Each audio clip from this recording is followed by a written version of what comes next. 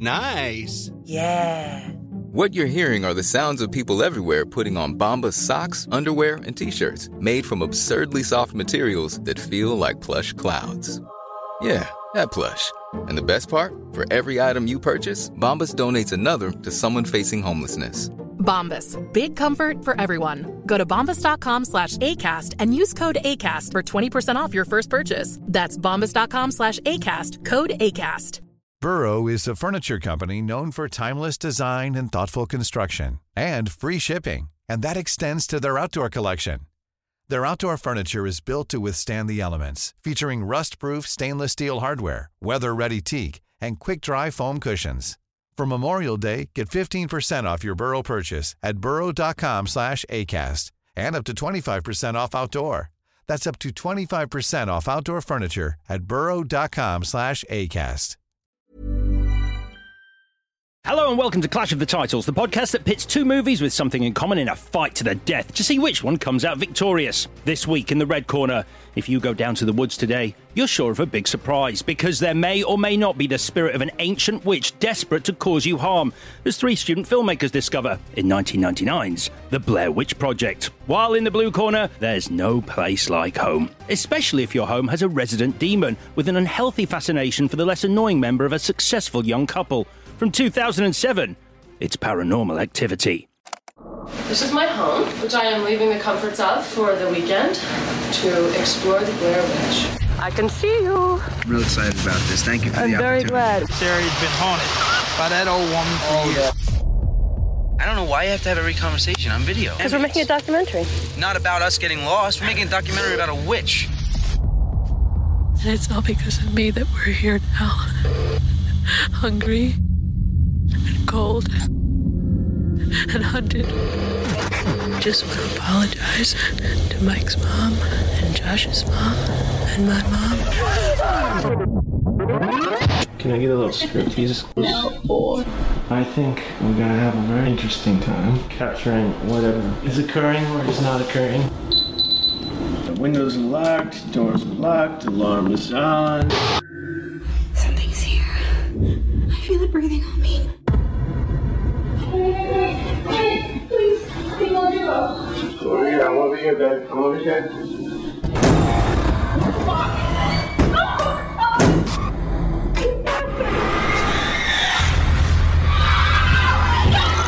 So it's witch versus demon in today's fight to the death.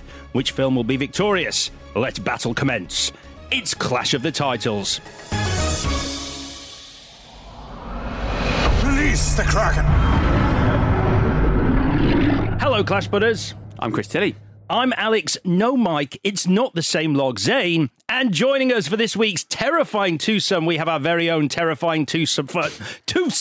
Our very own terrifying twosome. They're insanely fun and wonderfully deranged own found footage horror movie Dashcam has just hit cinemas around the UK. A big welcome to ClashPod to Dashcam writers and exec producers Gemma Hurley and Jed Shepherd. Hey. Fantastic to have you here, guys. Thanks for having us. Oh, it's great. It's great. So first of all, congratulations on Dashcam. Thanks. Wow. Thank you. What a ride that movie is. So as we're recording this, we are still a couple of days out from when it hits cinemas, although when people are hearing this, it is out now. That's that confusion done. How excited are you to have audiences finally seeing the movie? Petrified. Petrified, but also so excited because obviously we had Host out in 2020 and because of lockdown, we couldn't see it in the cinemas immediately. It eventually did end up. So this is like a proper film now. It's like it's like a film being released in the cinemas first off. We could sneak into a cinema and see how audiences react. I know, I'm doing weird. that every day. But didn't it screen at the London Film Festival? Yes. And how did that go? Oh, that was one of the best moments of my life. It was nuts. It was at the Prince Charles Cinema and genuinely people were running out to vomit. The guy who runs the PCC, Paul, he had to run out and because he was about to puke. And that's the best response you can get. So the fact that you've made people feel sick, does that make you feel good or bad? So proud. Oh, it makes me feel glorious. Because the thing is that he also said that it was the most rowdy crowd since Evil Dead 2 in the 80s. That's so, good. Yeah, it's an achievement. What a compliment. That's great. So, I mean, we don't want to do too many spoilers because people are going to go see it, but do you know what moment nearly made him sick? Oh, well, there is a moment where every bodily fluid comes out. So I think it's probably that, perhaps. Yeah, I had to take a moment after that scene. It's weird, isn't it? Because obviously Host was fantastic. But sort of serendipity-wise, like Host seemed like the perfect movie to watch during lockdown because in the quiet dread of your own home, locked down, that movie felt right. But this feels like a movie designed for a big crowd. Yeah, I mean, exactly. That was the thing. We were like, what do we do next? Like, difficult second album. Like, how do we follow follow Host? Because we were, none of us knew how well Host would be received. We thought, maybe like a few hundred people on Shudder will see it and, whatever. We had zero expectations. It was just fun. So we made this movie for like people in their homes, separated from their friends and like riffing off that anxiety and fear. With Dashcam, like when Jed and Rob said, hey, do you want to like do this other movie? Like we've been thinking, let's get the gang back together. Like literally a month after Host came out, it was like, let's do a film that's kind of set in this sort of uneasy time where the world is starting to open up again, where we're not exactly safe. But, get into the cinemas and like experience this thing we haven't been able to do for years. So that was the kind of idea behind it. So if people haven't heard of Dashcam, what is the setup? So yeah, go on. You take it. Try and sum up that plot. Oh my god! Imagine a mushroom dream. So basically, it's about a woman named Annie Hardy, who is a kind of like a troll. A troll who does this live show from her car every day called Bound Car. And Annie actually does this, and I've been on that show. And what it is, it's a show where her followers suggest a word, and then she'll rap it. She'll do a freestyle rap in her car as she's driving around LA. So it's about that. But then she comes to England to get away from the crazy stuff happening in America during the pandemic. And she gets involved in some supernatural stuff. Again, I don't want to spoil it, and it's difficult. But if you think of the last 10 minutes of Host, it's that, but for 70 odd minutes. It's great. Was it exciting for you as filmmakers, as writers, having all these different tools for the first time? Because Host, you were restricted in what you could do. And now, to a certain degree, you have a blank canvas. Was that a big challenge, or was that just pure excitement? I mean, it was. I mean, basically, we wanted to just like, how far can we push this? What can we get away with? Like, because we had all this like goodwill and trust from Host. It's like people will be expecting we might do Host 2 or something in that same tone, or something, that's maybe just with a bigger budget, because Host was so like limited. And then Blumhouse came along. We're like, yeah, let's do a movie. So it's like, shit, let's just like see what we can fucking do. Yeah, that's it. Because like obviously like about 3 days after Host came out, the Host 2 conversation started because everyone was talking about it. And I think on day one, I think Dread Central called it the scariest movie of the decade or something. And we were like, oh wow. And it didn't have a poster, it didn't have a trailer, it just dropped on a small streaming service at the time. So we were just like, what is going on? And then it just kind of went bigger and bigger and bigger. And then sure, we were still like in the kind of honeymoon period of it. We were just like, what is going on? So with the confidence that we got from Host, we were just like, okay, we can probably do anything right now. So me and Rob had a film that we pitched around pre-Host called Dashcam, and no one wanted it because who were we? They didn't know who we were. So after Host came out and everyone started coming to us, we were just like, okay, we want to do this film, the film that everyone rejected. And it feels really good. Yeah, it feels really good. And just to do it with Blumhouse as well, who are obviously known for their high concept independent horrors, it's kind of a dream come true, really. And that will be Blumhouse's most recent release, and obviously on Thursday we're going to be talking about one of their very first releases. That's true. Yeah. I did love the quote. I read the quote for Dashcam: a mic drop to the found footage genre. Yes. I think it's on the poster. What a great quote, because it really does feel like a movie that goes, you think you've seen everything this genre can possibly offer you. Take a fucking look at this. Yeah, exactly. I think at one point you do see the kitchen sink go past. Oh my God. All right, well, I imagine we're going to be talking a lot more about both Host and Dashcam as we go through both our films this week. So the clue I gave you on last week's show was we're going to find something terrifying. Chris followed that up on Twitter with... I don't know. What did I do? One of the films was shaky, the other was still. Okay. Got you back, buddy. Love that. Thank you. Your guesses got lost in the woods on Twitter, where we are at ClashPod, but the first correct guess to find its way out was Camillo. Congratulations to long-time listener Camillo. Your prize is nothing this week. You've been very naughty, so I'm going to need you to stand in the corner facing the wall. On Thursday, then, we're going to be setting up a camera in Chris's bedroom as he takes us through Paranormal Activity. Nothing to see there. Which means today, I've got the map to the Blair Witch. Let me take you on a journey.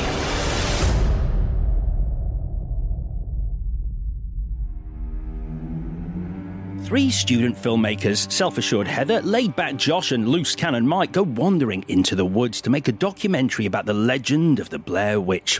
At which point, they promptly get lost. Mike gets scared and angry, so naturally kicks their only map into a river when no one's watching. They find some twigs. Josh disappears, leaving behind his teeth in a rag. Heather just won't stop filming. Mike stands in a corner. The end. Ladies and gentlemen, for your consideration, the Blair Witch Project. So when you put it like that, it doesn't sound like much, does it? It really doesn't. Find some twigs. When you pull it apart, you're like, why is this scary?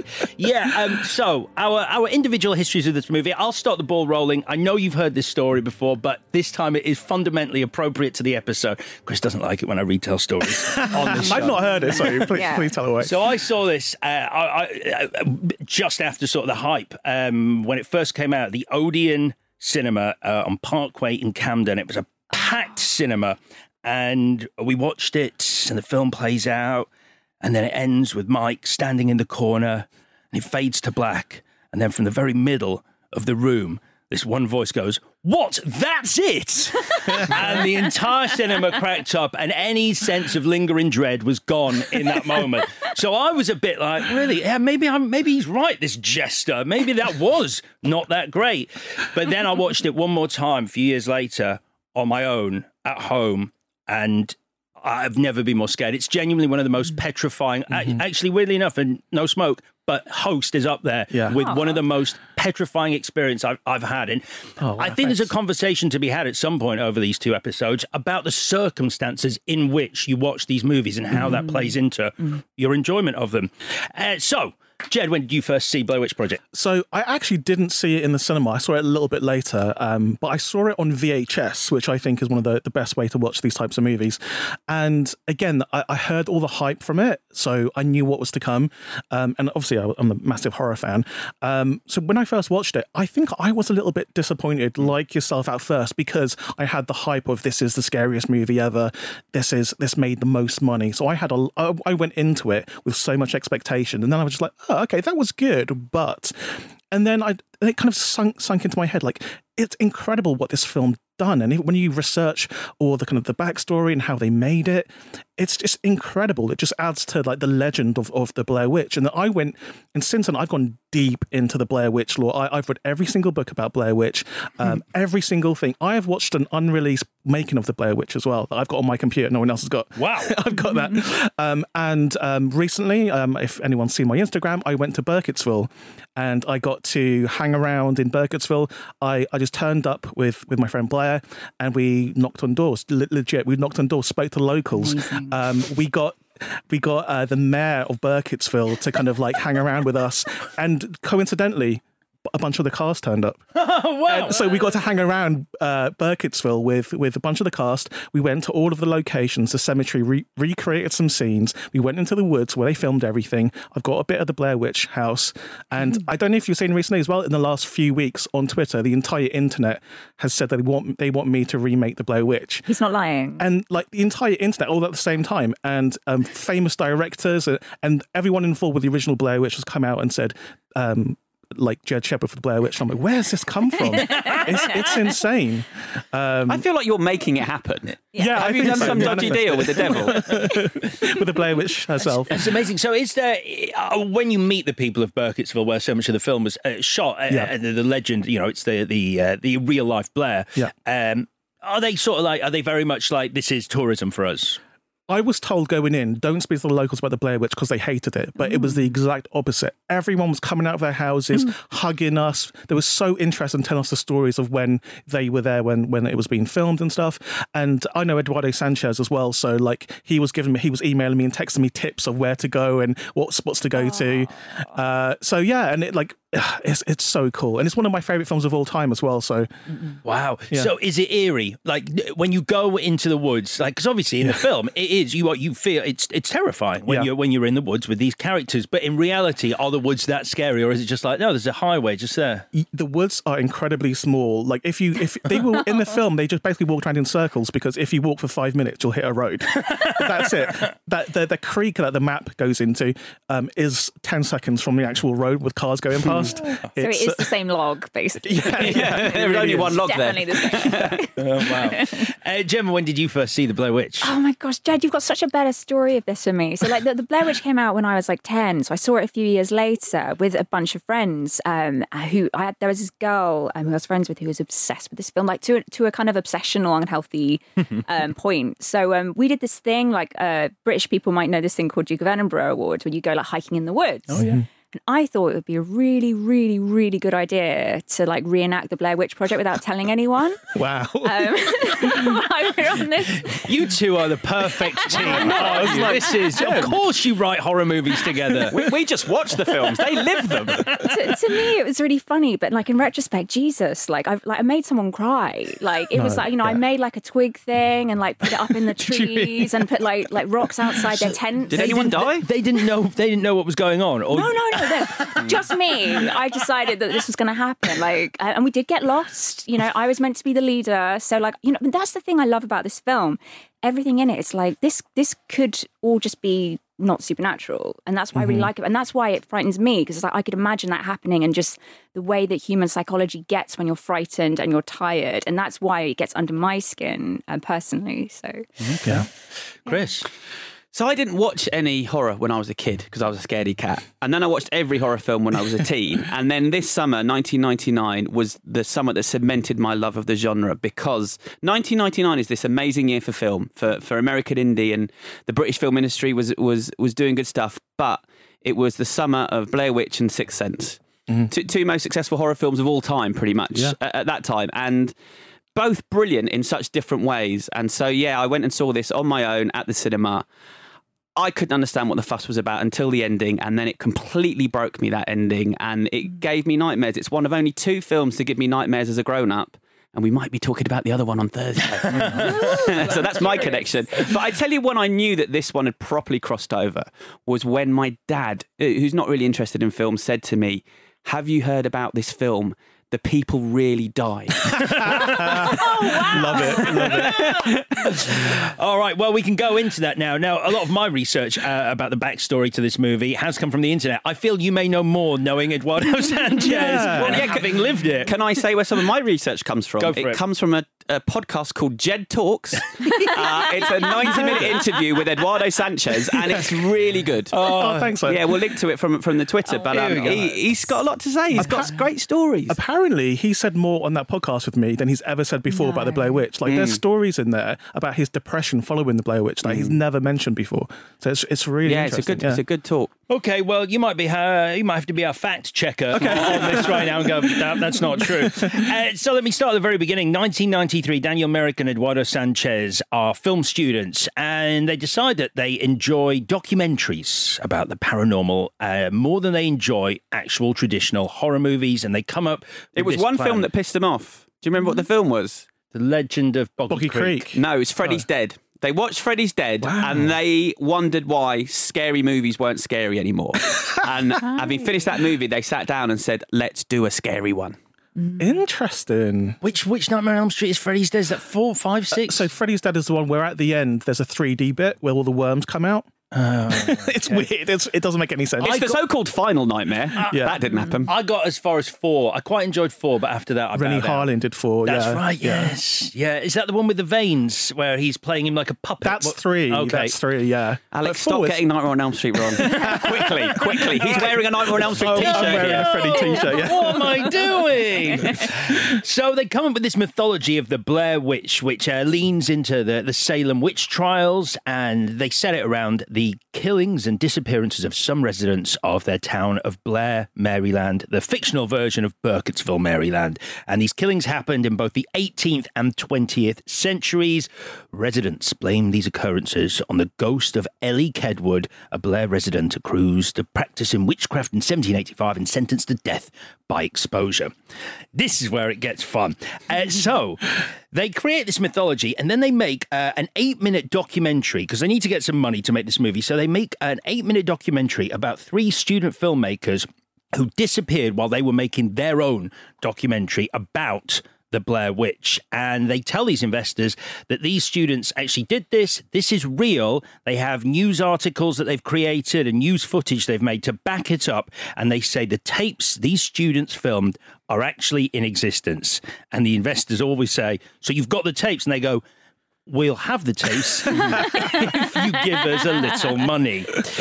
And by 1996, they've got some money together. They've got a 35-page screenplay as they intend most of the dialogue to be improvised by the cast. Now, here's a question for you guys, obviously, because with a lot of found footage movies, there is a certain amount of improvisation, which I guess lends to the authenticity of the thing. So how does that work for you when you are writing these films? Yeah, exactly that. We ripped off the Blair Witch Project. We genuinely did. And that was our plan from the start in terms of the template of how to make it. The Blair Witch, they have what's called a scriptment, which is half script, half treatment. Mostly bullet points. Do this, do this, do this. Get to this place. What happens in the middle is kind of up to you. But it's that improvisation that the cast bring to it that makes it feel real and authentic. And that's essentially what we did for Host and Dashcam. You have to have a little bit of realness in order to convince people that they're potentially at threat and this can really happen. So the casting process must be quite important in the films that you guys make, because you have to find people who are capable of doing that on the fly, which isn't a skill that every actor necessarily brings to the table. Mm-hmm. Well, we're really lucky with Host. Genuinely, they're all our friends. Mm-hmm. So we have this WhatsApp group called the Quarantine Movie Club, and everyone who's in that Quarantine Movie Club WhatsApp chat is in Host. That's it. The producer, Rob, the director, me and Gemma, all of the cast, they're our friends. And they were our friends. We made loads of shorts together as well. So we just stuck them all together in this film. And luckily, because they have that relationship with each other's friendship, you can see on screen it feels real, because it is. And with the amount of improvisation they were doing in Blair Witch, Eduardo was worried that in the heat of the horror, they were going to say an actor's name rather than a character's name. So that's why he uses the actors' names for the characters. Is that the same for Host? I think we just wanted to make it seem as authentic as possible. And I think that's probably why. We again ripped off Blair Witch Project. Yeah. Honestly, you can say in that interview I did with Eduardo Sanchez, he was asking me, why did you do this? How did you do this? I can't believe you did this. And I was just like, Eduardo, we copied the Blair Witch. That's how we did it. But with the name thing, Paranormal Activity does the same thing. Yeah. So it's sort of a through line with all these found footage, or the ones that work. Yeah. For us, it was mainly like the responsibility, just give them a framework that they can build trust in, that they had, they knew what their relationship dynamic was, where the conflict was coming on, and really just like give them something, a track to go down so they could have that freedom. So it didn't just, spiral and kind of go nowhere. Yeah. But so they could actually have some fun within the parameters we set, basically. Yeah.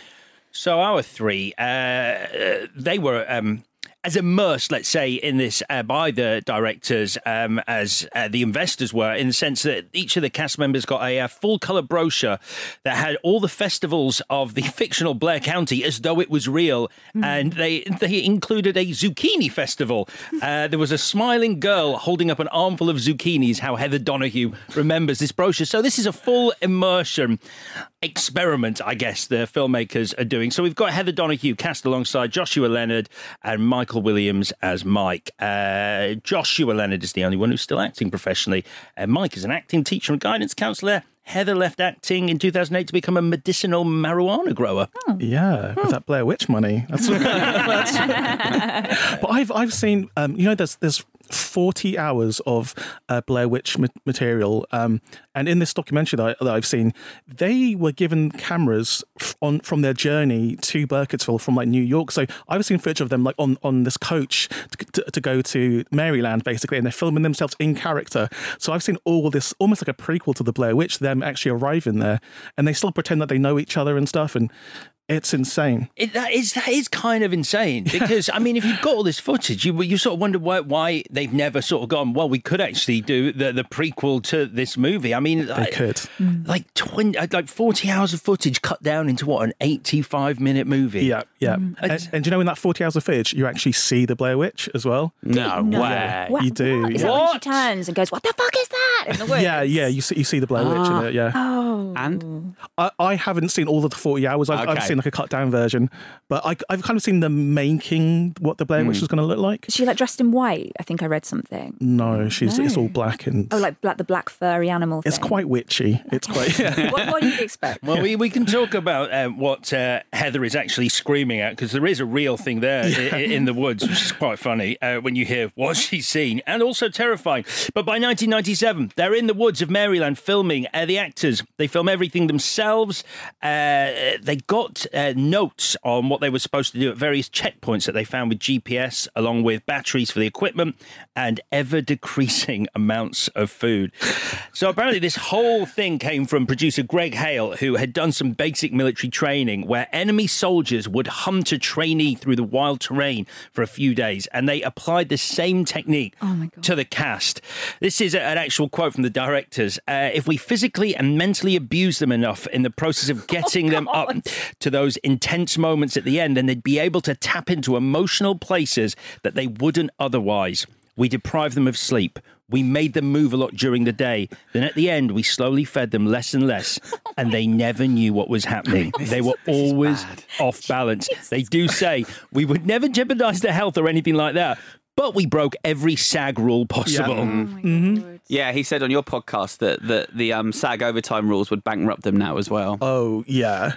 But like when you see them in this making of documentary, I mean, they were up for it. It's not like they were like terrorized. They've never complained about the experience. Yeah. But the it's money not, helps. We've talked about this a bit lately, haven't we? Like last week, talked about E.T. Like, is it better or worse than making a child cry on purpose to be in your movie? That's true. That's a good point. Yeah, Spielberg did it. Yeah. Evil. This is very Hitchcock territory, really. Isn't it? Yes. Yeah, it is. He only does it to blonde girls, though. So He does it to well, that's the thing with when people do it to just women actors. It's just like, oh, but you can't get the performance without it. I'm like, oh, but they're actors. They're man. actors, like, trust them. Like it's a bit. It's their job. Yeah, I had that exact question written down. Like, I don't know if you're an actor, and it's like, just let me act. Yeah. I can do Terrified. You don't need it's to like, torture me. We don't trust you enough, so we're going to scare the shit out of you. That's exactly in these improvised, semi-improvised films. The actors do sometimes say that they'd rather act rather than the director trying to put them into a place where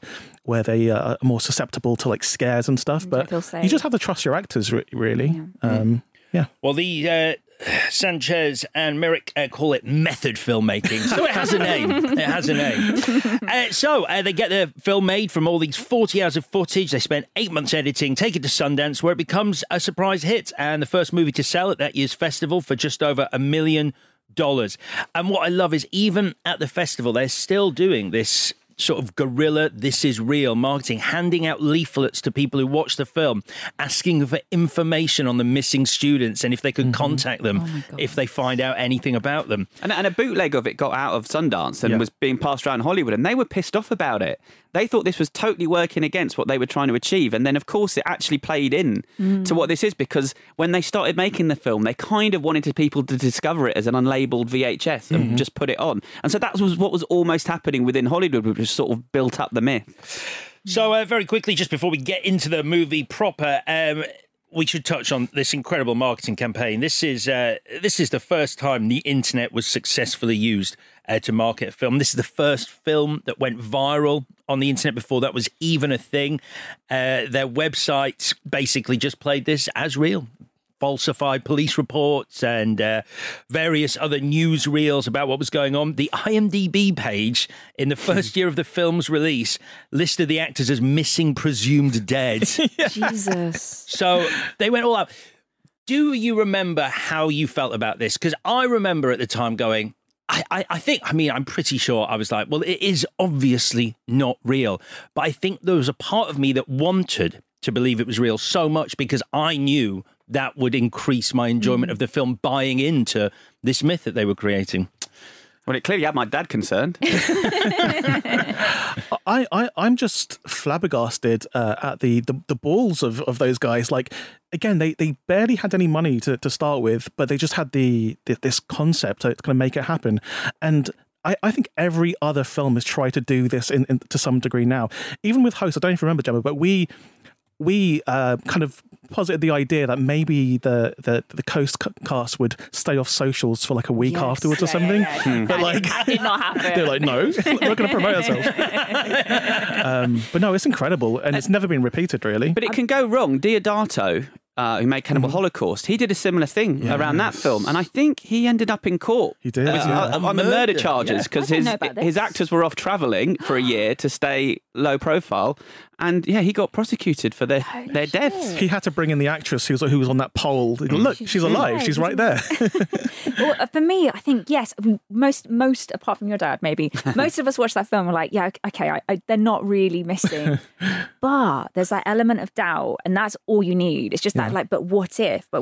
You know, like, I think that's how it succeeds, rather than like necessarily being convinced. You know, people have actually been murdered by a witch in the woods. I think we're all like semi-interested in the thought of a real snuff movie, because none of us have actually, I think, seen an actual snuff movie. But just the thought of it is kind of dangerous, and that's kind of how it felt. Yeah, and enough to have that suspension of disbelief. Yeah, that's what we're after. Yeah. And then you watch a movie about snuff movies called 8mm and you go, actually, it's really boring. Who knew snuff movies could be boring? Right, we're going to take a short break and then we're going to go through this movie. Planning for your next trip? Elevate your travel style with Quince. Quince has all the jet-setting essentials you'll want for your next getaway, like European linen, premium luggage options, buttery soft Italian leather bags, and so much more. And it's all priced at 50 to 80% less than similar brands. Plus, Quince only works with factories that use safe and ethical manufacturing practices. Pack your bags with high-quality essentials you'll be wearing for vacations to come with Quince. Go to quince.com/trip for free shipping and 365-day returns. There's never been a faster or easier way to start your weight loss journey than with PlushCare. PlushCare accepts most insurance plans and gives you online access to board-certified physicians who can prescribe FDA-approved weight loss medications like Wegovy and Zepbound for those who qualify. Take charge of your health and speak with a board-certified physician about a weight loss plan that's right for you. Get started today at plushcare.com/weight loss. That's plushcare.com/weight loss. plushcare.com/weight loss. Burrow is a furniture company known for timeless design and thoughtful construction and free shipping, and that extends to their outdoor collection. Their outdoor furniture is built to withstand the elements, featuring rust-proof stainless steel hardware, weather-ready teak, and quick-dry foam cushions. For Memorial Day, get 15% off your Burrow purchase at burrow.com/ACAST and up to 25% off outdoor.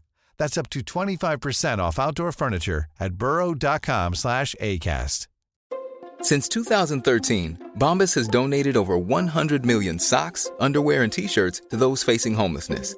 If we counted those on air, this ad would last over 1,157 days. But if we counted the time it takes to make a donation possible, it would take just a few clicks. Because every time you make a purchase, Bombas donates an item to someone who needs it. Go to bombas.com/ACAST and use code ACAST for 20% off your first purchase. That's bombas.com/ACAST, code ACAST. Right then, let's journey through the Blair Witch Project. We'll start with section 1, Meet the Three. I think it's so incredibly efficient how this film sets up our three main characters and the relationships of them in the most minimal dialogue. For example, when Josh arrives, Heather says, "Oh, look, it's Mr. Punctuality." And in that one line, you were establishing a long friendship, a relationship, enough knowledge about each other. So you're like, bing, they're friends. Yep. Mm-hmm. And then you find out that she made that line up on the spot because he was always late. And you're like, oh, wow, that's like a happy coincidence. Yeah. And we get there. And then, of course, Mike is the new person in the group. So we already have this interesting dynamic. Heather's in charge. Mike's sort of the reluctant new guy, just wants to do this job. He's not really invested in it. And she wants to present the footage, which is a kind of nice joke. She wants it to be as real as possible. No cheese. The woods are scary enough. So what do you make of these characters and how they're introduced? Because the film doesn't really go to any great lengths to make us like them. It wants them to be real people. I think that's it's such an interesting question, because rewatching it recently, it reminded me of how little we actually know about them and their lives before this movie starts. And I think that's quite, for us, we when we were doing Host, we had a similar thing. Like, how much does the audience have to know and like and care about these people before you like send them off packing to see the spookies?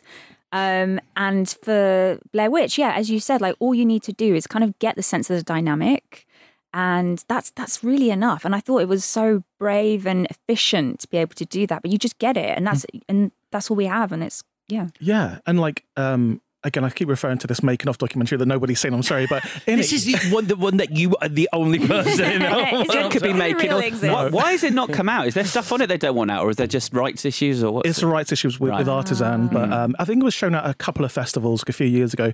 But basically, in this documentary, which is called The Woods, it has the casting process. So you see the other people in those three roles, like interacting with each other, and how they kind of picked them, and they were quite obviously the best. But like you could see some of the other threesomes and what it could have been. It could have been so different. But I think the people that they picked are just so natural and are so comfortable, and you have to be good at improvisation as well, and quick on your feet, because you need to be able to react to what's around you and not panic and go out of character. But yeah, I think out of all of these, Heather is a real find. It's a shame she's not acting anymore, because Heather's incredible. Yeah, she's incredible. I agree. But we were also at the start of this form of storytelling. We had The Real World on MTV, sort of reality TV was just starting off. The Office was just around the corner. And so it was quite new to see people who felt real. And that authenticity, I think, not only from them, but from the townspeople that they meet is what makes this feel real.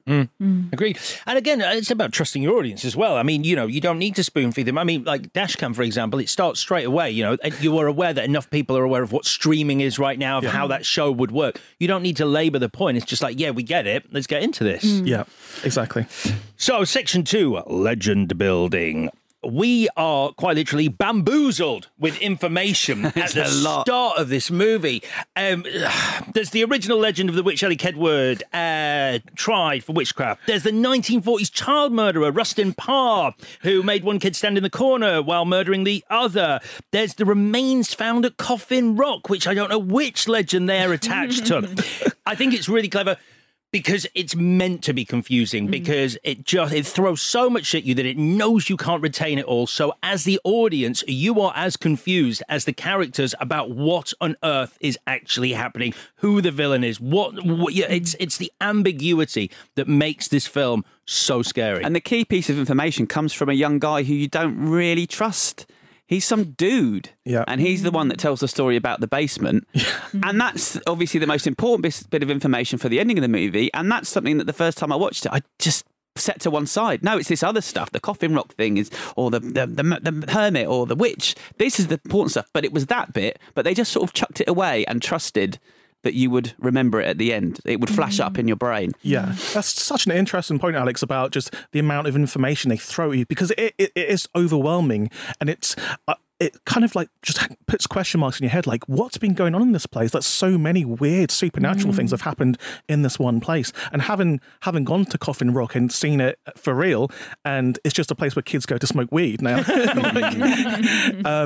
It's just so interesting, and if you dive into the books and the other material that surrounds the Blair Witch, you find out loads more about these various different legends and how big this world is that they've created. It's unlike any other film that I've ever seen. For such a small film, the amount of mythology around it is enormous. But how much did they actually create? And was it just people cashing in, the film company cashing in after the fact? Like, were Eduardo and Daniel involved in those spin-offs, or?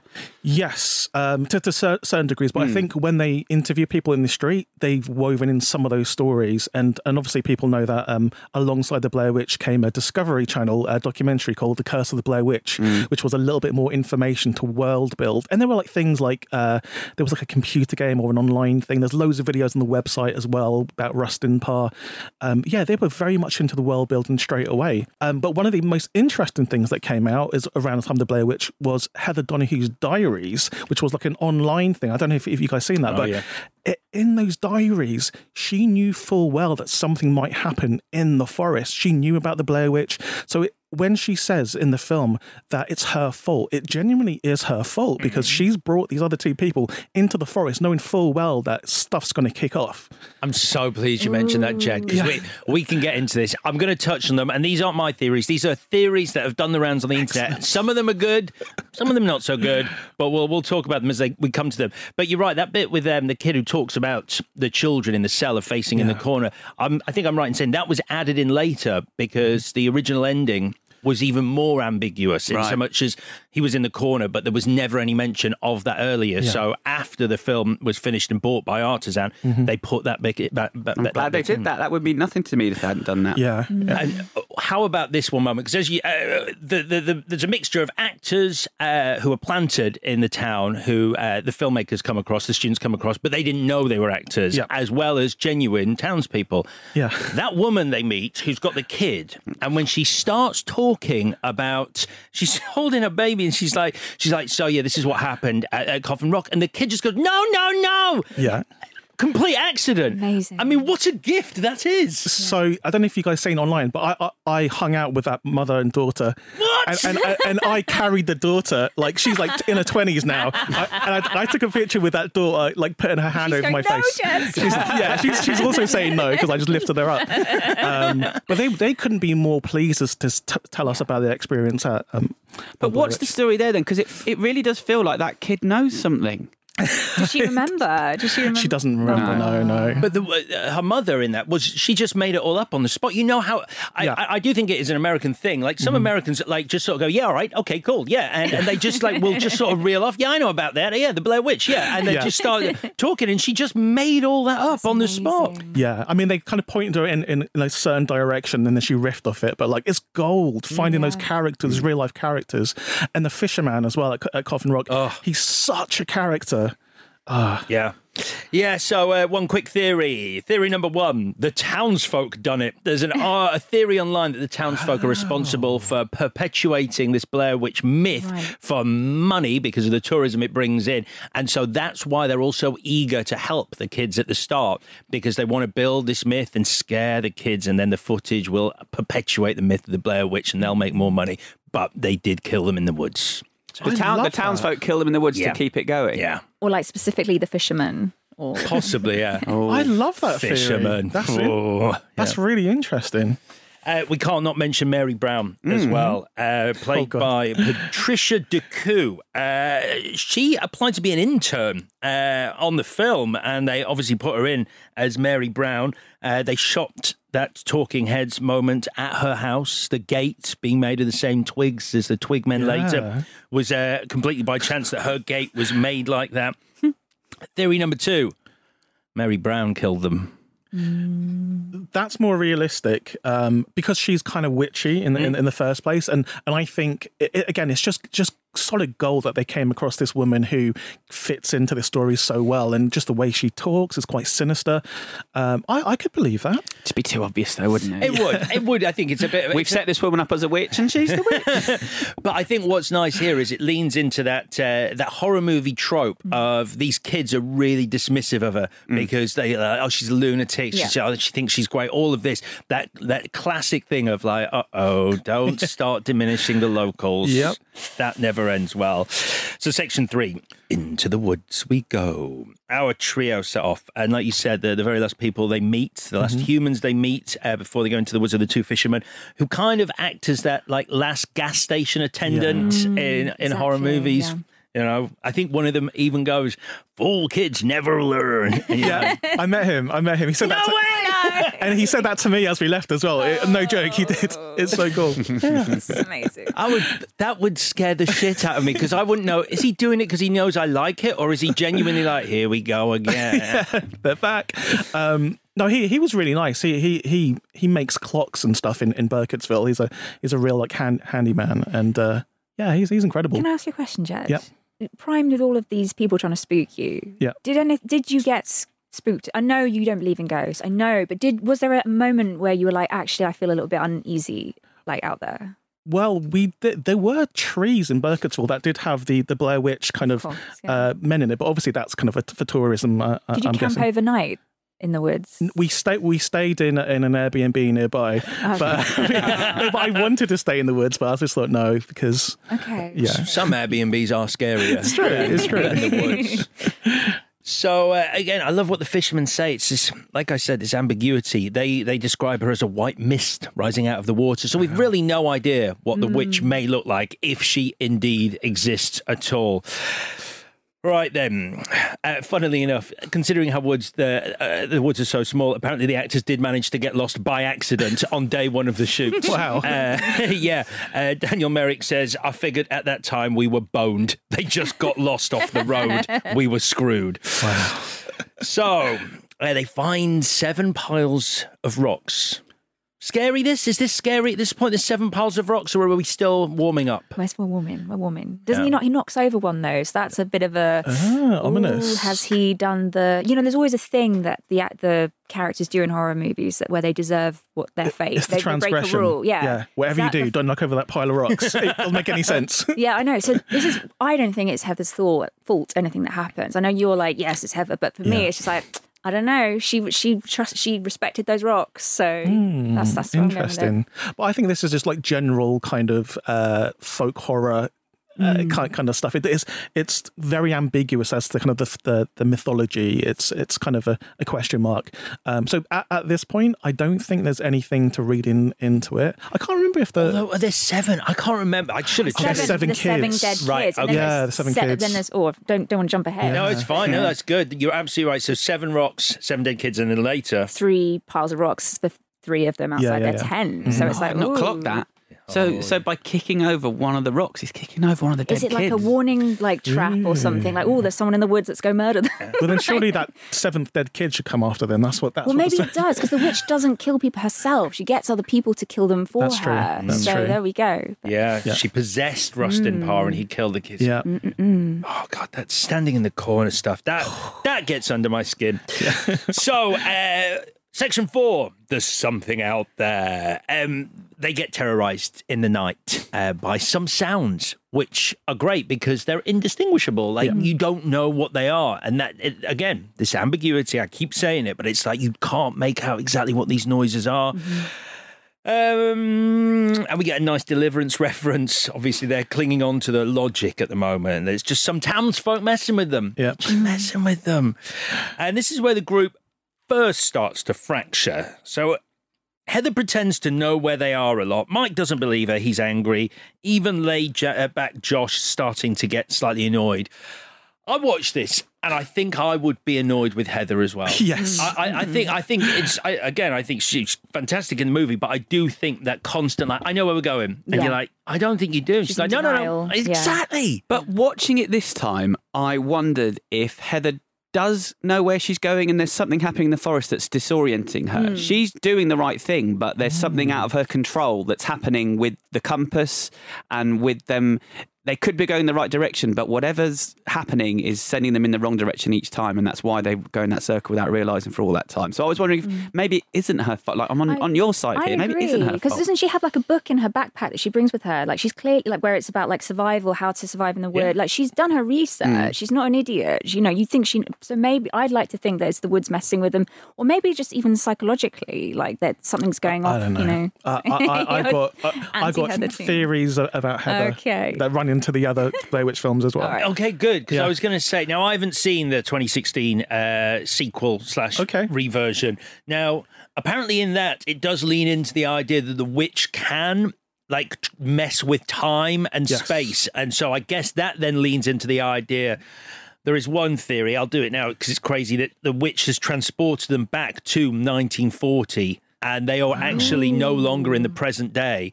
And it is Rustin Parr who is still there doing his murders. That's interesting. I didn't know that theory. Yeah, it makes sense because when you watch the 2016 film, there is like time loops and time shifts and stuff. So that would kind of make sense. Okay, well, we'll do more theories as we go on. More scary noises in the night. Someone suggests it could be deer. It's not deer. Apparently, when they put those 3 piles of rocks, because the whole thing, as I said at the start, is like the filmmakers trying not to interfere. They wanted to leave the cast on their own. Yeah. Apparently, the code word was taco, which meant stop, don't come out of the tent because we've woken you up putting rocks outside. We want you to discover them in the morning. Hold on, they didn't have much food. They were hungry and they're shouting taco at them. Yeah. Piss off. So this is where annoyance builds into mistrust in the group because Heather loses the map and Mike genuinely seems to believe she's saying that because she wants to stay out there. She doesn't want to go home. She wants to get as much footage as possible. Mm-hmm. And it's great. The bit where Heather keeps saying, like, you do feel, I think you've been in that situation. We've all been in a situation where something weird has happened and you refuse to believe that it's happened. And she's going, you've got the map, guys. I know, stop messing with you. Yeah. And the panic, like buried in her voice when she really wants one of them to go, yeah, we got the map. Yeah. Great. You only like that bit because it's exactly what you would do is hide the map for a bit longer than it's actually funny. Yeah. Like, Chris, honestly, I really don't have the map. Like, it's gone. We're screwed. That's just your thing. Well, let's do section 5. Why would you do that? This is, to be honest, I had forgotten this since the last time I watched it. This is just the oddest sort of plot development in the whole thing where Mike, who is desperate to get home, has kicked the map into the creek the day before because he says it's useless. Yeah. Thoughts?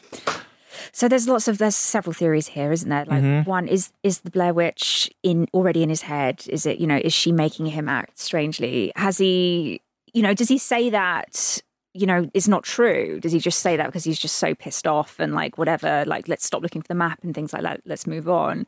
Or has something happened, in a kind of Ray Mears survival way? Have they actually all gone a little bit off their nutter? Because that happens when you're exhausted and you're angry and they're lack not of thinking. water, lack of food. Yeah, I like to read it like this is a survival film gone wrong kind of thing, and like everything makes sense apart from maybe like the blood. But like so. Or is Heather, potentially doing what I did to my mates, and she wants to make a meta film, and she's doing all this. I'm not sure. I think that's the only point in the Blair Witch where I'm just like, okay, that's a little bit sus. That genuinely wouldn't happen. There's no real reason for him to like kick it into the creek because it goes against his character so far. 100%. He's the one who is so desperate to get back, and it's an interesting one because, as we said at the start, the filmmakers basically left individual instructions for the actors. So they have an individual packet that they'd open, and I think I'm right in saying it would tell them individually what their motivation was, what the big thing that they did that day. And Mike's was, you are the one who has lost the map. You've got rid of the map. Do with that what you will. And he then improvises, I kicked it into the creek. So he came up with that on the spot. And when you start to hear that, you go, well, there really is no rhyme and reason. He was just improvising it. Yeah. And it doesn't fit into a bigger picture. Yeah. It's really interesting. But it almost, because it's so bizarre and left field, it feels real because real life isn't exactly like A to B. So would the map have saved them? No. Or they're beyond the point of no return. They're sort of in the wilderness now. They're in the Blair Witch's world, so I don't even know if the map matters. I do think it's interesting, the line that came before where Heather says, it's very hard to get lost in America these days, and it's even harder to stay lost. And I think this is sort of a glimpse at this ego and their hubris that's ultimately going to be their downfall a little bit as well, by thinking they can mess with whatever this is. Well, the genius thing about this film is in that first title card, it tells you they're not going to make it out of these woods. So something bad's going to happen. So that's the genius of this film. They tell you the ending at the start and you're just like, you're waiting for it to happen, which is why the tension builds and builds and builds. And where's it going to come from? Is it going to be the misty person? Is it going to be the furry person? Furry woman. Yeah. You want to hear this is my favourite theory. This is one of the most popular theories. Okay. And I tend to lean into this. It's that Josh and Mike have lured Heather into the woods to kill her, and they are members of some cult, and this has all been part of their plan all along to murder Heather and get away with it by having this orchestrated footage and this ambiguous footage. And the evidence for this theory points to the fact that Mike and Josh are often walking ahead separately to Heather. Wow. They are the ones who get rid of the map. At one point, Heather says, "You're having too much fun for my liking." And they are sort of laughing and joking at one point while she's more nervous. Mike, this is where it starts to get a little bit shaky. Mike, as the sound technician, could create the cackling in the wood at night. And finally, Heather wisely insists that they walk in a single direction to find their way back to civilization. But Mike and Josh are the ones who overrule her. That's right. And they lead her to the house at the end. Yep. And you don't see either of them die. Nope. Well, this is why I've got a problem with it being Heather's fault. Because, yes, she was like, I really want to make this film. Like, forget about, like, what we know about things that happened after the movie and what's been written. Yeah. Like, taking the movie as it is. Which I think we have to. Yep. Yeah, like, she just wants to make a film. She doesn't really believe any of these things as far as we know at this point, I think she does. I think she does believe in the Blair Witch and that I think she knows there's something supernatural going on. Yeah, but she's not expecting to go into the woods and like potentially die and see it, you know. So she's just, she's her hubris, her flaw is that like just stop shooting, like, and like, takes safety properly. But like, and she does this thing where she really apologizes, and there's something that doesn't happen in the film that we're going to talk about in a minute, where the perpetrator never apologizes, but she does. I don't know if she's really responsible for like all. She didn't kick the map into the thing, as far as we know. She doesn't go to the woods. Like, I mean, it's the guys who lose their shit. Mm-hmm. She doesn't. Like, her crimes are being curious and keeping a camera in her hand. And also, I forgave her a lot because I'd forgotten the line, because it's almost an incidental line where she explains why she's filming constantly, because it makes everything unreal. So by watching it through the camera, she doesn't feel like she's in such a terrifying situation. And I really get that. And that makes me go, that makes a lot of sense for, why you are, That is, I forgot that line as well. That's so interesting, especially in the 2016 film, that comes into play again, like that particular theory. She's watching the world through a filter, which is how a lot of people seem to be living their lives these days as well. It feels like it's quite prescient in that way, where if it's not on your Instagram or your TikTok or whatever, it's not really happening. Yeah. Survival technique for sure, but it helps her. It helps her like keep her cool, where everyone else is literally like screaming and shrieking and getting angry. I think she's the calmest of the bunch. When they discover the stick people, and shortly after that, it's an effective moment where Mike is just shouting into nothing, "Help us!" And she's saying, "Please, I've just got to get this on 16." She does. To be fair, she does. The question is always, why don't you just put the camera down in found footage film? But I feel like they do justify it well enough most of the way through this in a way that it didn't bother me. They don't know they're going to die. They think they're going to get out of it. So like in the back of her head, Heather's like, "Won't this be amazing when we get out of here and we'll have this footage?" And this is going to play at Fright Fest. Yeah, exactly.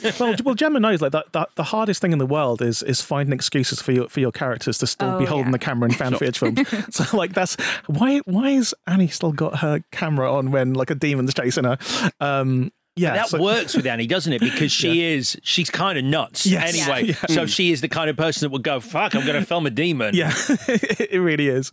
But in Host, we thought of ways as well. But yeah, in the Blair Witch Project, it's because it's their school project, and she's very studious. She wants to get a good grade, and she feels like if she sees this through, films everything, then she'll get a good grade. Another line she says a bit later is, "I want to go home, but I just want to get what we can." Yeah. Is this film about the creative process slowly killing you? Wow.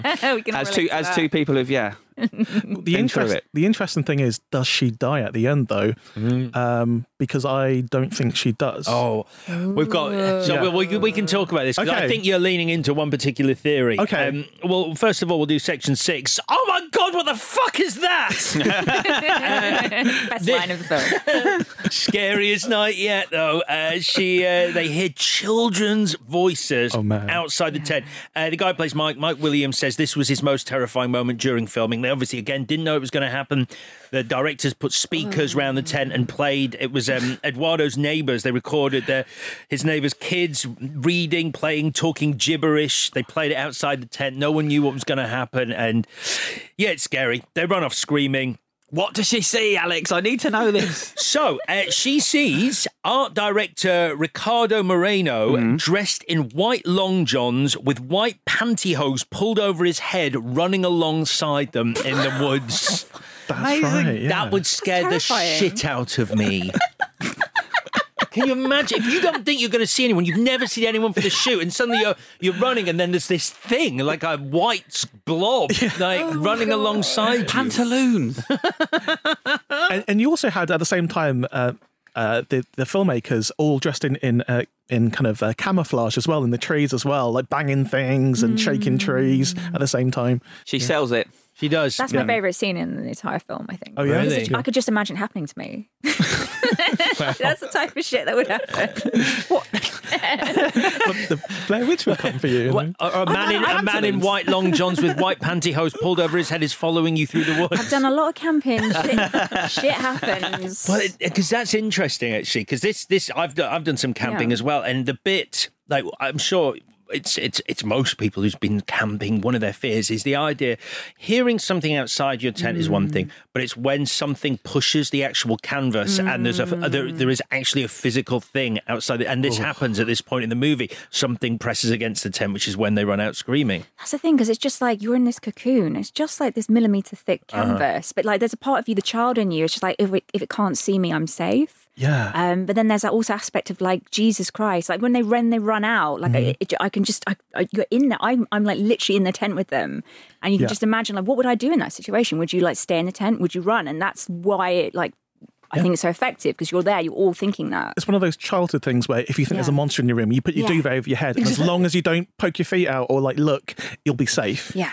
Because you feel like, well, I'm in my property, so no one would invade my property. This is my little house. Exactly. But at the same time, you are like, it's like there's nothing between you and anything dangerous outside. Yeah. I mean, I've been camping where there've been animals outside, or what I thought it might have been Blair Witch. I don't know, in retrospect. But I've been camping where like my fire has come back on mysteriously, and then it's always like, was that because I didn't put it out properly, or someone's trying to lure me outside? Like, your mind goes to places when you're like away from every other human, because it's like every noise, what does it mean? Yeah.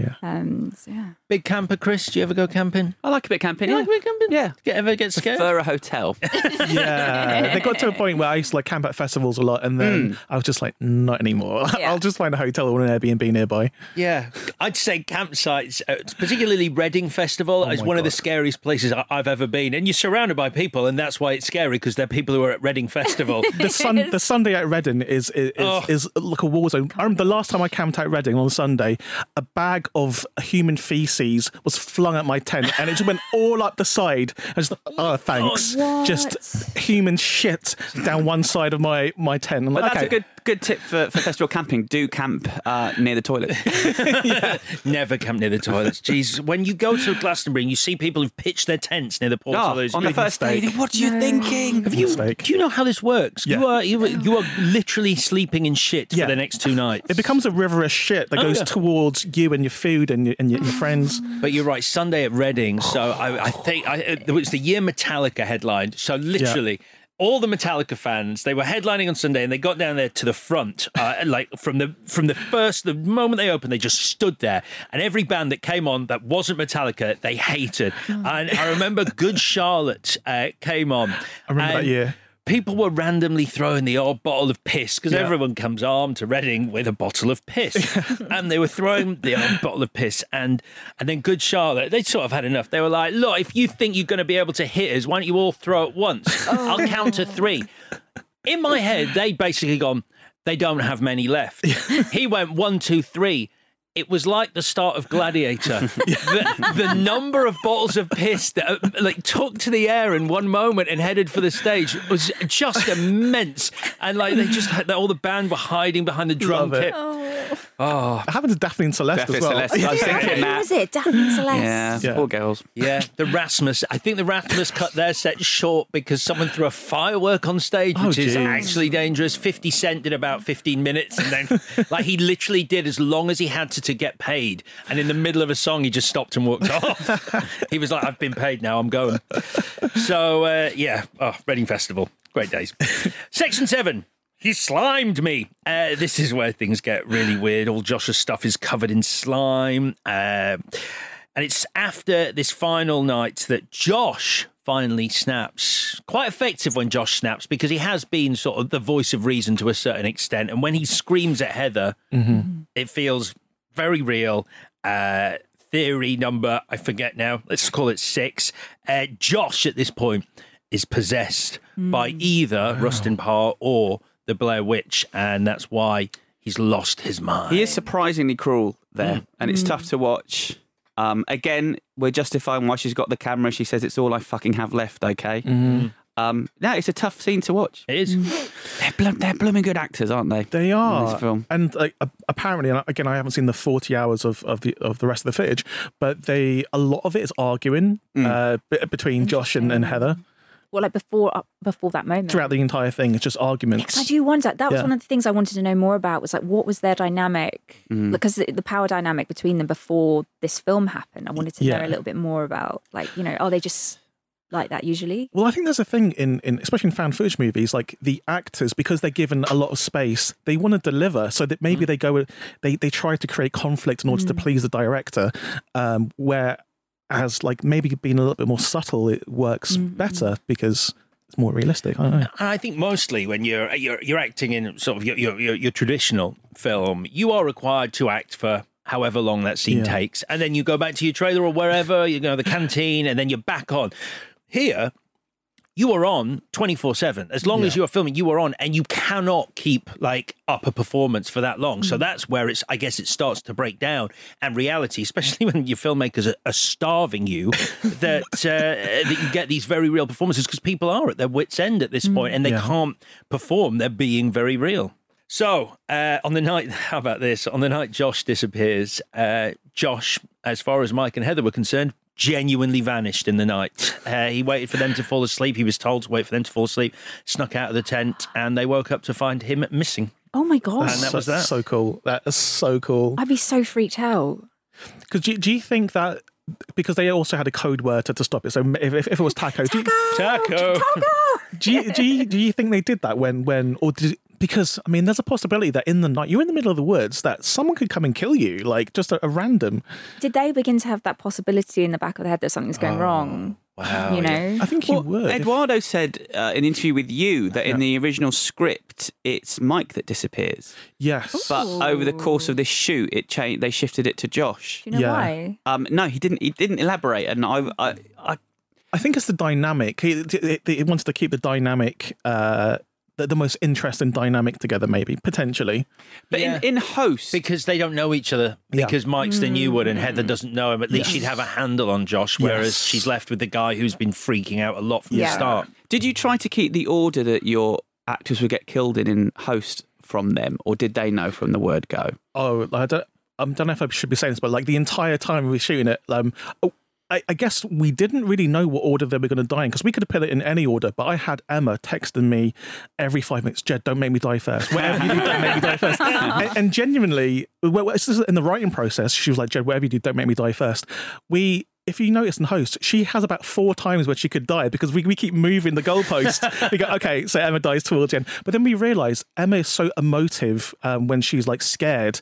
It's good to keep her in it, because she's the kind of the eyes of the audience. She plays the audience. So keeping her in it for a little bit longer meant the film was better.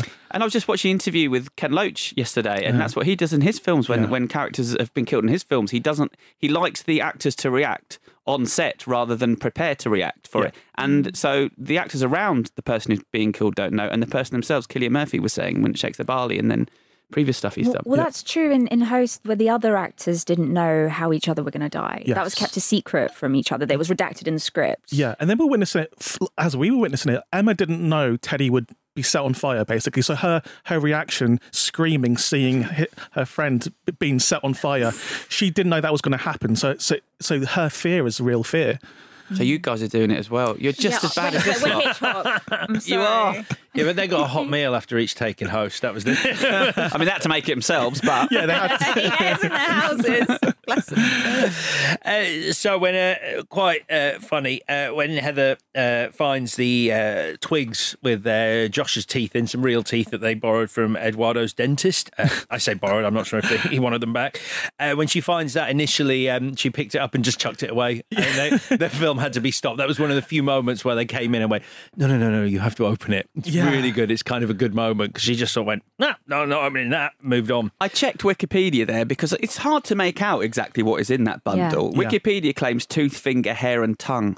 Mm-hmm. Is it? I didn't catch all that. Again, I think it's the ambiguity. No, it's great. A fleshy mass. I mean, you would have just seen it quick in the cinema. Even if you pause it now at home on Blu-ray like I did, you cannot see it. It's just this bloody congealed mess. Yeah, it's just a reaction that makes you horrified. But just with the stick figures, again, in this documentary that no one's seen but me, there's one bit where the art director, he's just fiddling about with twigs. And I think it's Eduardo Sanchez that goes to him, what are you doing there? And he's like, I'm just putting this thing together. He's like, that kind of looks cool. And it's the twig man. Like it was just something that the art director just decided to do, like on the spot. Yeah, because none of the people in the town, I mean, maybe I'm misremembering, but none of them mention the twigs, do they? No. So that was something I was like, well, this isn't even in the mythology. So how does, Yeah, but then if you, in a 2016 film, they kind of retroactively put it into the mythology that it means something, yeah. So it's time for your Heather theory, Jed, because we're going to section 8. Okay. The confession. Yeah. So, as you touched on earlier, when she's sort of saying it's all my fault, and sort of taking the blame. Initially, you're like, okay, she's taking the blame for them getting lost in the woods, but there could be more to this than that, what she's actually taking the blame for. And you mentioned her diaries, her journals, which were on the website, and there were lines in that, for example, she writes in these journal pages, which you can find, I can't explain the kinship I feel to her, talking about the Blair Witch. I cannot see how she could avoid perceiving the energy I am sending her way and have been for 2 years now. Yeah. But if they want us to be worried about that should be in the film. If they want us to be thinking about that, I think. Retconning it, isn't it? Well, I think these pages were released as part of the promotion. Right. Sure, but it's not in the film. I think if it's extraneous information, I don't think we should read into it too much if we're analysing the film. But then, what's their intention? Yeah. Yeah, and again, if you treat, I mean, I don't treat Blair Witch 2 as canon really, but like 2016 film, I do, and again, spoilers for the Blair Witch 2016 if anyone is interested. But I believe at the end, I'm sorry, Alex, like you haven't seen it, but I believe that's fine. Go for it. At the end, there's what you think is the Blair Witch coming after the lead, and the whole thing is about the brother of Heather going to Burkittsville to find his sister because he's seen a video of her sister in the woods. And I believe that what you think is the Blair Witch isn't the Blair Witch; it's Heather. Heather has been she's been changed by her time inside that house, and she has become this kind of creature. And maybe it's the kind of, she's possessed by the Blair Witch, but everyone thinks it's the Blair Witch, but I believe it's Heather. And I think Heather is reaching her final form. It's what she wanted from the start. She wanted to be part of this mythology. She was so into it, but more than anyone else, and she maybe needed these sacrifices along the way in order to become this person. And the stick figures, that's kind of what she looks like at the end of the film. Oh my God. It's creepy. I hope someone's listening to this in the dark. The way you just told that story was petrifying. Yeah, and also, the only way that she can't kill you is if you look through a camera lens. So like, it's interesting. As long as you stand in the corner and you look through the viewfinder of the camera, you can see her coming behind you, but she can't get you unless you look at her. The basilisk thing. So what's she apologising for here then? Because isn't she getting what she wants? I think she's apologising just because it's almost inevitable that she has to have. The mythology is quite ambiguous, but I think she needs, and every person that this witch or this evil entity has possessed has had to kill a bunch of people in order to either satisfy something deeper and darker. Because again, in the mythology, it's like the land that's evil. It's like something inherent in the land that possesses these people to do something. So maybe it's the last vestiges of Heather's sort of moral human self, like sort of clinging on to the fact that she has some inherent guilt in killing Josh, in killing Mike, and what she's going to have done because she believes in this mythology. And this is the last glimpse we sort of get of her, like her moral like compass going, I'm sorry for what I've done to the families, but fuck yes, I'm the Blair Witch. Exactly. But if I'm watching this scene and I'm not thinking that Heather, what's about to come in the 2016 film, and that Heather wants this and is responsible for this, I think it's an incredibly moving scene. Yeah. It's what makes this movie, I think, knowing that you're watching someone about to die. Yeah. They know they're about to die. You know they're about to die, and it's just incredibly moving. Yeah. Oh, totally. Yeah.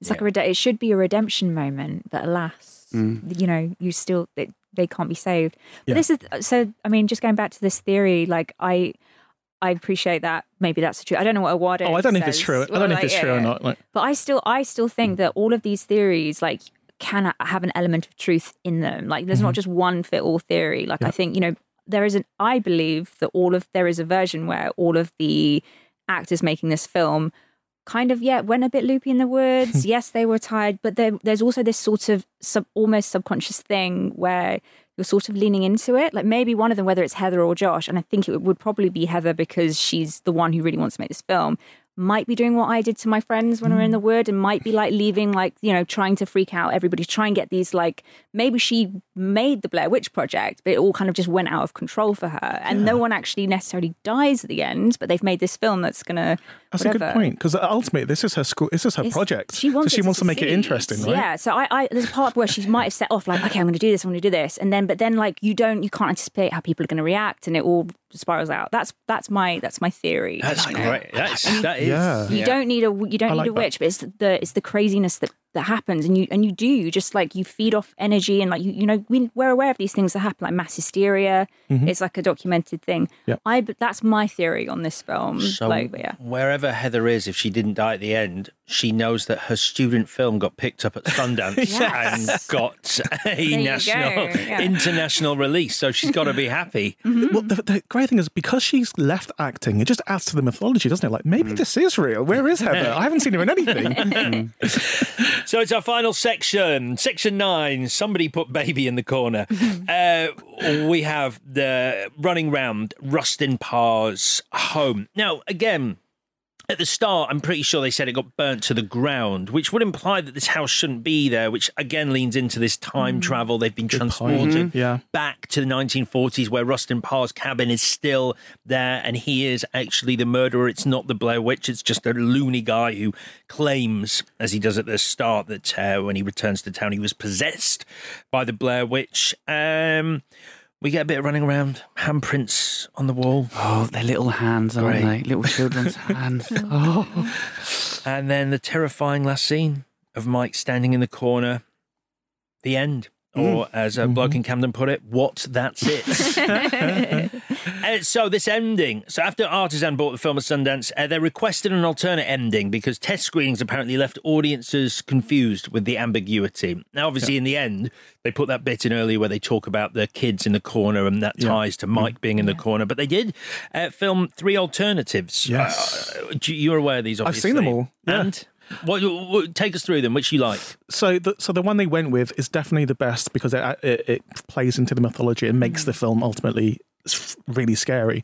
But there's one ending that I really like where Heather goes down, she hears the noises of screaming and stuff in the basement. She goes down there and Mike isn't in the corner. He's hanging on some kind of like stick thing. Like he's become the stick man and he's hanging in the middle of the room. And I was like, wow, that is terrifying. Like what is going on there? I'm trying to remember the other ones. It's where I think he's facing her. So there's something really confrontational and a bit like, oh, it's aggressive. So you go down and he's just like, you've been screaming for him, and then he's like gone silent, and then he's just standing there watching you. Yeah, and it's like, is Mike in on this? Or is he a victim? Like, which makes it, with that version, it's like, oh yeah, the boys are in on it and they're like screaming with her for sure. But like they definitely chose the right one. Yeah. There's one where he was hanged as well. I think that's the third one. But again, I couldn't agree more. I mean, this is the shot that stays with you. Just that, it's crazy. I think because it's so weird. Just having a man standing in the corner. The uncanny. Yeah. It's true. I mean, look, I can, within the confines of this film, I'm happy if anyone wants to stand in a corner. I'm not sort of walking into rooms going, does no one go in the corner? So, any more, or shall we do the bit? Yeah, just what I got off your podcast again when Eduardo was talking to you. He said that they wanted to make a prequel. It was a Rustin Parr story set in the 1940s and they wanted to shoot it in black and white. That was their plan. Ooh. But obviously, the studio wanted a movie out within 9 months, a sequel, and that's how we got Book of Shadows. Yeah, and actually what I edited out of the podcast is his idea for a sequel for Blair Witch. At his request, he didn't want it out there because he might make it.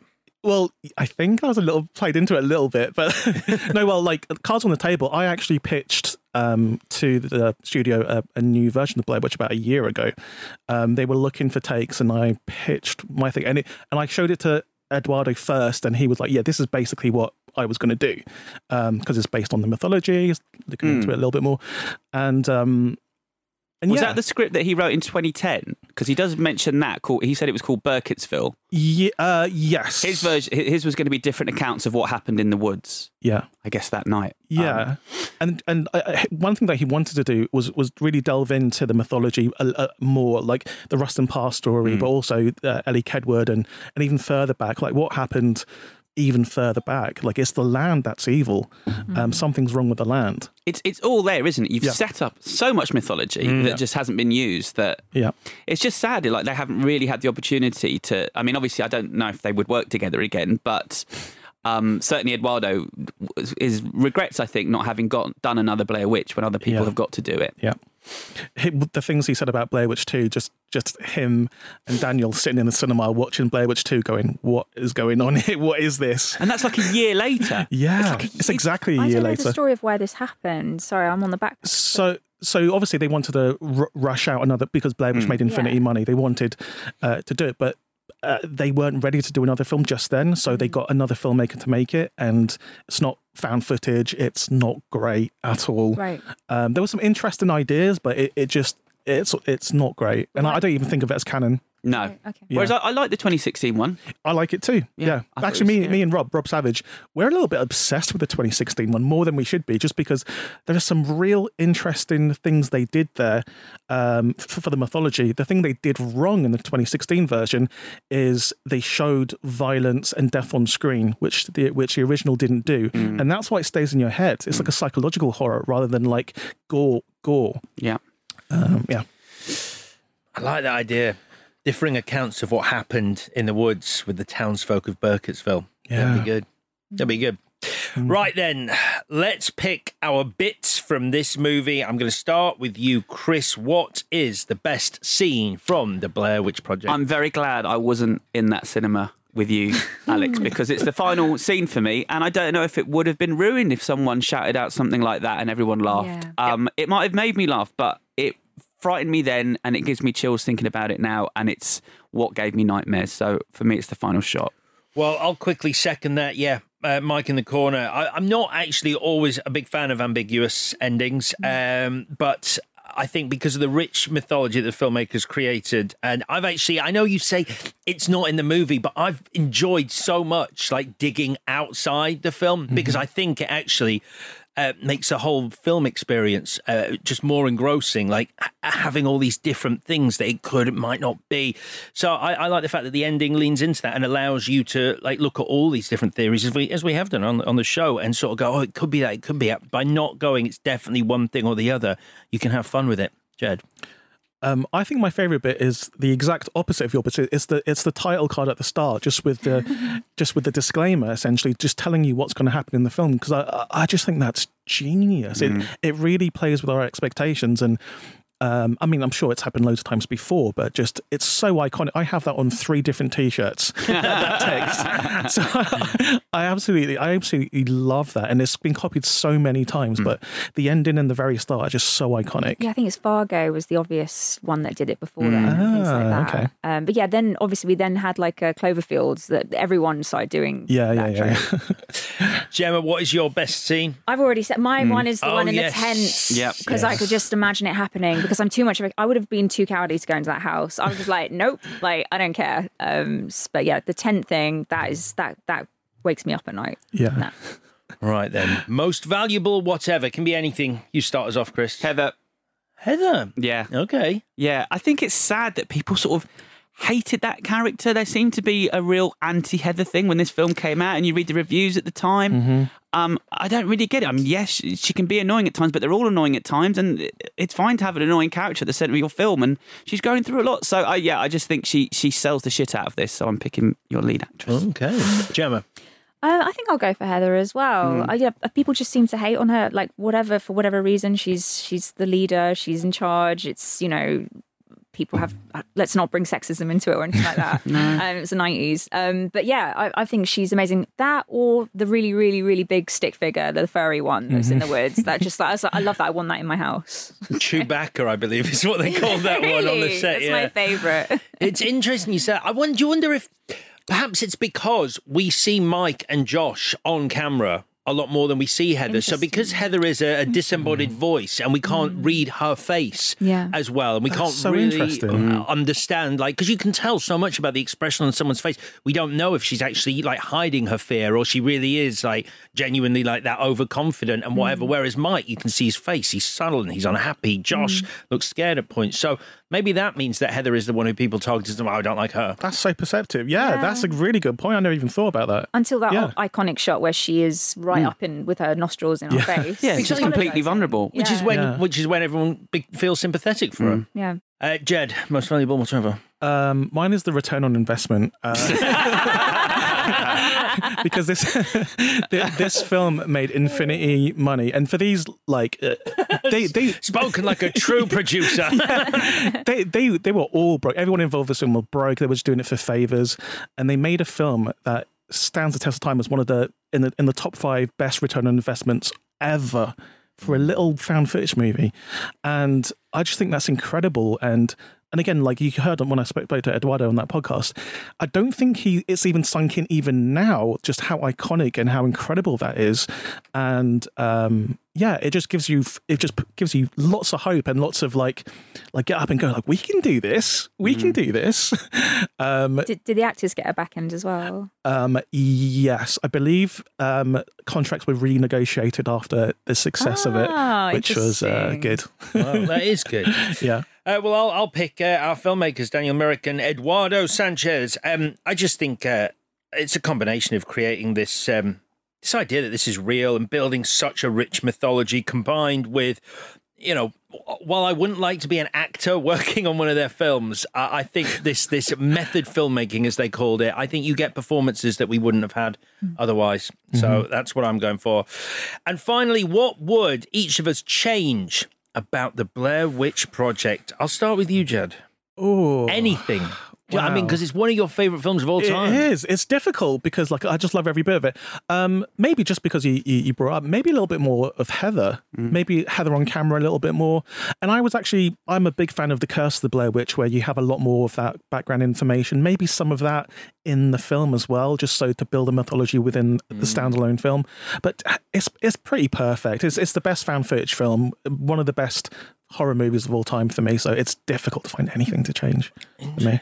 I'll commit heresy now off the back of that by saying you actually mentioned it earlier. You said how much you love the start of this film and how much you love the end of this film, and I feel the same. This film starts so well, and like the townsfolk and like building that mythology, and I think the ending, like sort of around the time Josh disappears, and you really feel the anxiety levels rise, and then running around there, Rustin Parr's shack, and then Mike in the corner.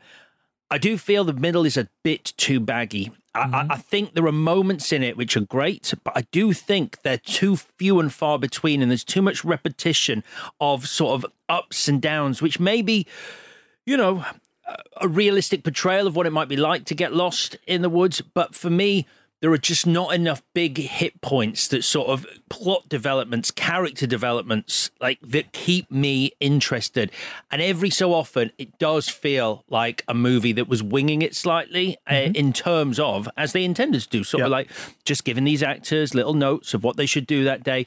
And I feel it lacks something. I mean, that's it's difficult to quite put my finger on it, but You've got Mike kicking the map, which we singled out as a point because that is a big moment. And I think a couple more moments like that might have really helped. Maybe even, this might be the heresy here, maybe even leaning into some more traditional horror scares. Like, for example, instead of just something pressing against the canvas, something slicing open the canvas, something that is a little more of a visceral, holy shit moment that doesn't necessarily ruin the ambiguity of the film, which I love, but just gives us a little more genuine scares in the middle section as opposed to sort of just like, this isn't going to end well. Chris? I'm with you, Jed. I think this is an almost perfect film. I don't think there are many perfect films. No. So I'm going to go with something Eduardo said on your podcast. Well, he said they weren't anticipating it being in the cinemas. They thought they'd made a VHS movie, maybe an HBO movie. And he says they wouldn't have made it quite so shaky if they'd known it was going to be released in a cinema because they found it hard to watch. Yeah. Now, it was a criticism at the level with it. I don't remember feeling it that much when I watched it. It was part of the experience. But if that's what Eduardo's saying, I'm going with that. Okay. I've come up with another very quick one. But your last one went on for ages. I know. It was too long. I should have just read it instead of riffing. Cloven hoof footprints. Could they be deer? Could they be something else leading up to the tent in the middle of the night? Anyway, sorry, Gemma. Yeah. No, I mean, I think I'm torn. I'm torn about what I changed. I do think it's an almost perfect movie. I think what I'd like to do is sort of a little bit. I hear what you're saying, Alex, but I think the solution for me personally wouldn't be from more scares necessarily, because I do like that sense that you're with them and you're experiencing like the anticipation of when is it going to happen again, and you're looking, and that's quite exhausting, and you're kind of, it puts you in their empathy and mindset. I like that. I think for me it's more, the solution might be more along something what you were saying, Jed, about I wanted a bit more sense of what is driving their character dynamics and their relationships, and like why, why does she care so much about this? Like, is it, whether it's like leaning more into, is it just like a protection thing for herself to be filming everything, or is there something else going on? I just wanted a little bit more to like understand why people might be acting the way they are that doesn't have a supernatural explanation. And I think that just tiny little bits in the middle where you're like, I'm not quite sure why people are, would have just tweaked it that 1% more for me. But yeah, otherwise I think I don't know what I'd change. Maybe not the bloody thing they find controversially, because that's something really specific, like you're in danger here, whereas everything else is a bit more ambiguous and uncanny, which I preferred.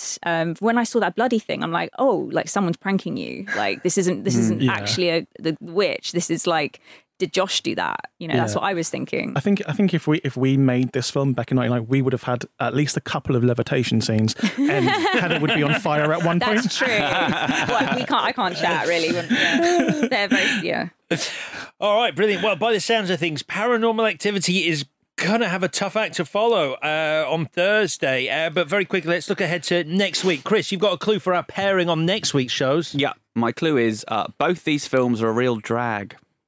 Oh, I know it is. Okay. Yeah. I might not even need to put a second clue up, I think. I think people are going to get it, but... That was one of your easier clues. Right then, that is it for this episode. A big thank you to our guests Gemma Hurley and Jed Shepherd. Their brilliant found footage horror Dashcam is in cinemas now, so go get some friends together and head to your local cinema for one hell of a ride. Thank you both for coming in. You're coming back on Thursday, yeah? We are, yeah. Thanks for having us. Amazing news. All four of us, like I said, will be back on Thursday to discuss Paranormal Activity and decide whether it has what it takes to beat Blair Witch in this week's Clash. In the meantime, please subscribe to us on Apple, Spotify, or wherever you get your podcast. Check in with us on Twitter and Instagram at ClashPod. We'll be back Thursday. Bye-bye. This was a Stack production and part of the Acast Creator Network.